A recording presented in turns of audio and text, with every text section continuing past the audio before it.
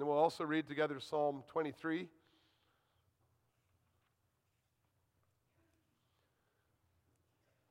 And that's page 458.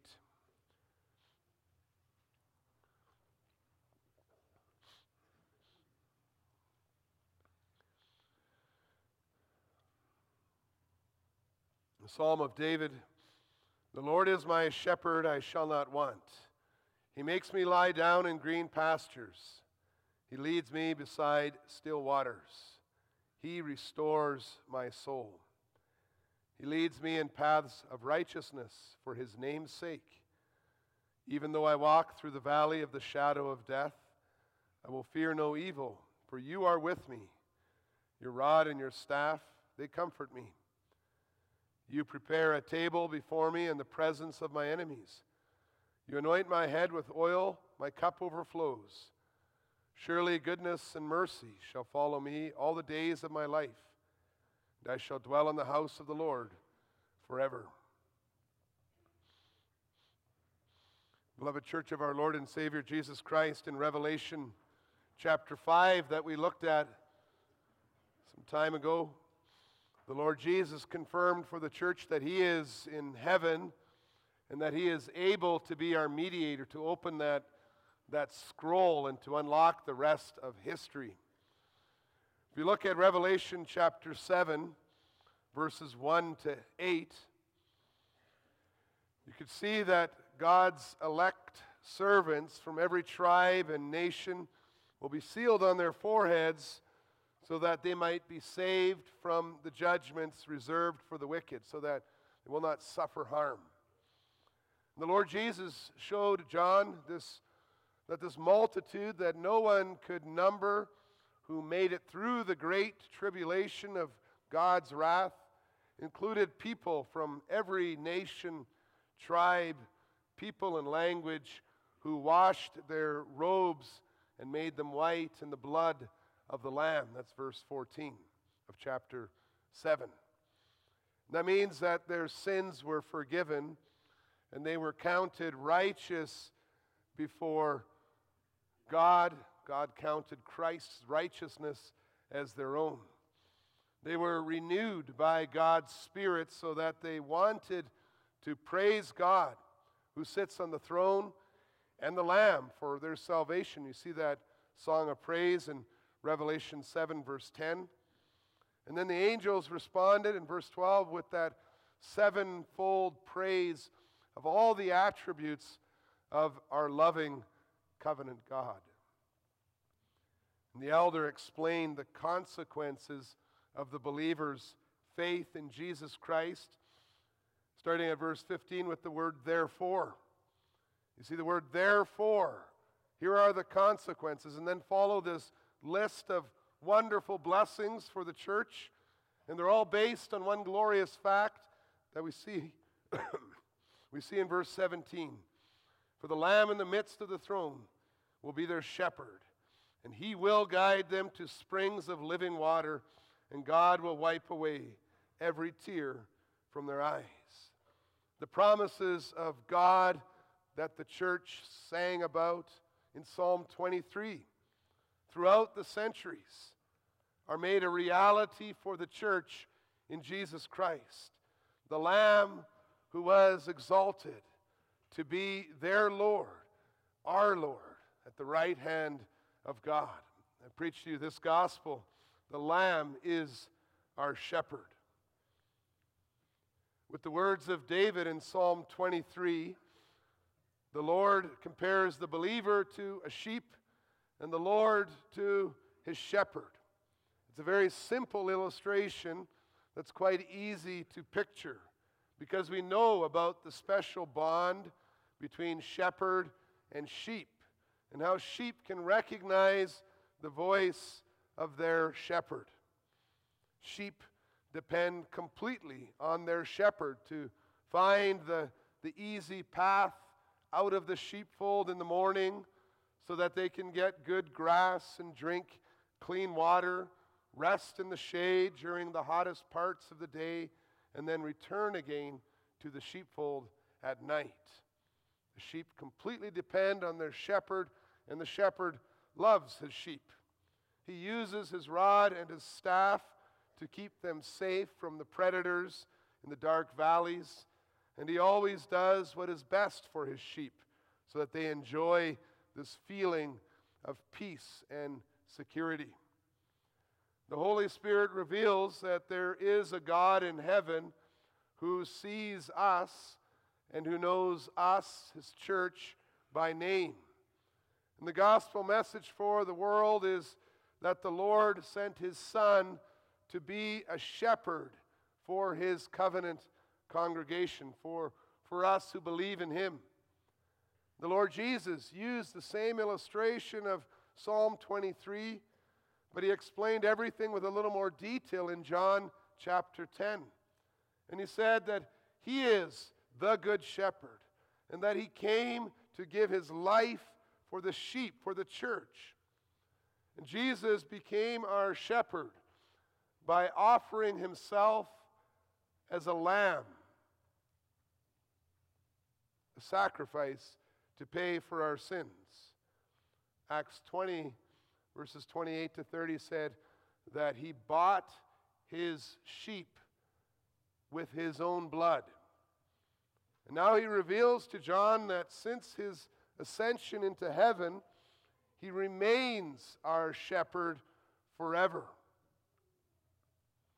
Whoever believes in Jesus Christ receives all that is promised in Psalm 23.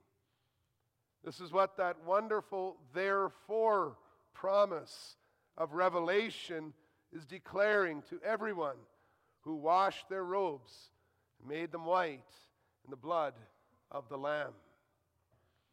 So Revelation 7 enriches our understanding of Psalm 23, incorporating the work of Jesus Christ into the words and the promises given in Psalm 23.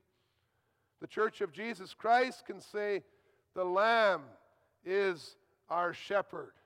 I shall not want. He gave his life for my sins, so that I might stand with him before the throne of God. He doesn't just give me food and drink, but he restores my soul. The Lamb is my shepherd, and he guides his church to springs of living water, so that they might experience the outpouring of the Holy Spirit." Jesus talked about that in John 7, verses 37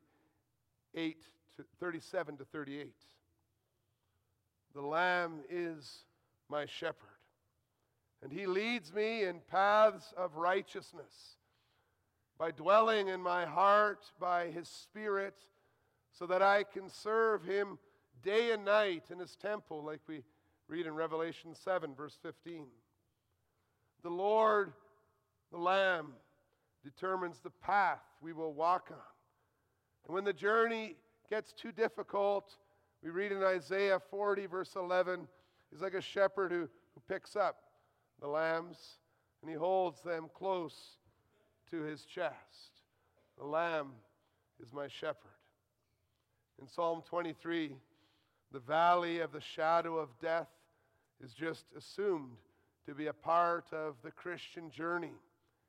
We don't say, "if I walk through this valley," but "though I walk through it." To follow Christ, the great shepherd, the Lamb who is our shepherd, is to follow a sign that is opposed, said Simeon. The robes are not washed without any blood. The saints come out of the great tribulation. They don't bypass it, but they are not alone. Revelation says that song, "He who sits on the throne will shelter his church with his presence." We could say, I will fear no evil, for you are with me. The Lamb also has a sword in his mouth. We read in chapter 1, verse 16, and then several more times in Revelation, a sword in his mouth to destroy his enemies. The Lamb is our shepherd, and the rod in his hand will drive away the attacking wolves and lions.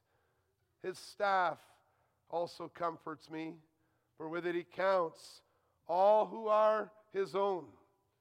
And he draws back those who are wandering into danger. The Lamb is my shepherd. His rod and his staff, they comfort me. Well, this certainty makes it possible to talk about a table. Psalm 23 talks about a table, about anointing oil. He anoints my head with oil. My cup overflows. And all this in the presence of my enemies. The threats of the evil one, they lose their power, because we know that God's enemies cannot hinder those who have been purified in the blood of the Lamb from spending eternity with that Lamb.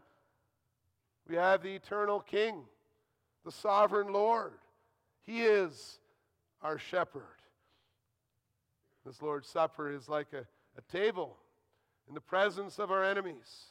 For though we are surrounded by many who oppose the Christian faith, our celebration here reminds us of the victory of Christ Jesus, the Lamb in glory, the Lamb who is our shepherd, the Lamb who is leading us from this table to the great marriage feast of the Lamb.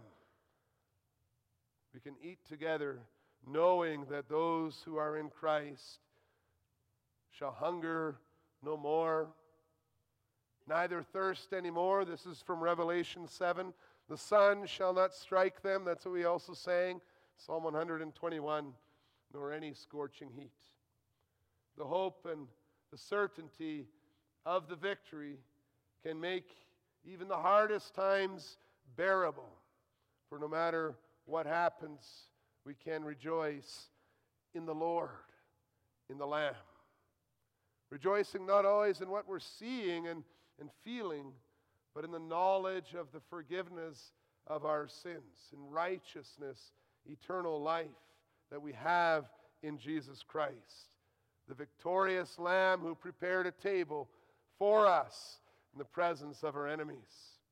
And so, believing in the finished work of Jesus Christ, who paid for my sins on the cross, who conquered the grave in his resurrection, who opened the door to the glory of heaven in his ascension, we can say from the depths of our hearts, surely goodness and mercy will follow me all the days of my life, and I shall dwell in the house of the Lord forever. And the Lord shall wipe away every tear. Amen.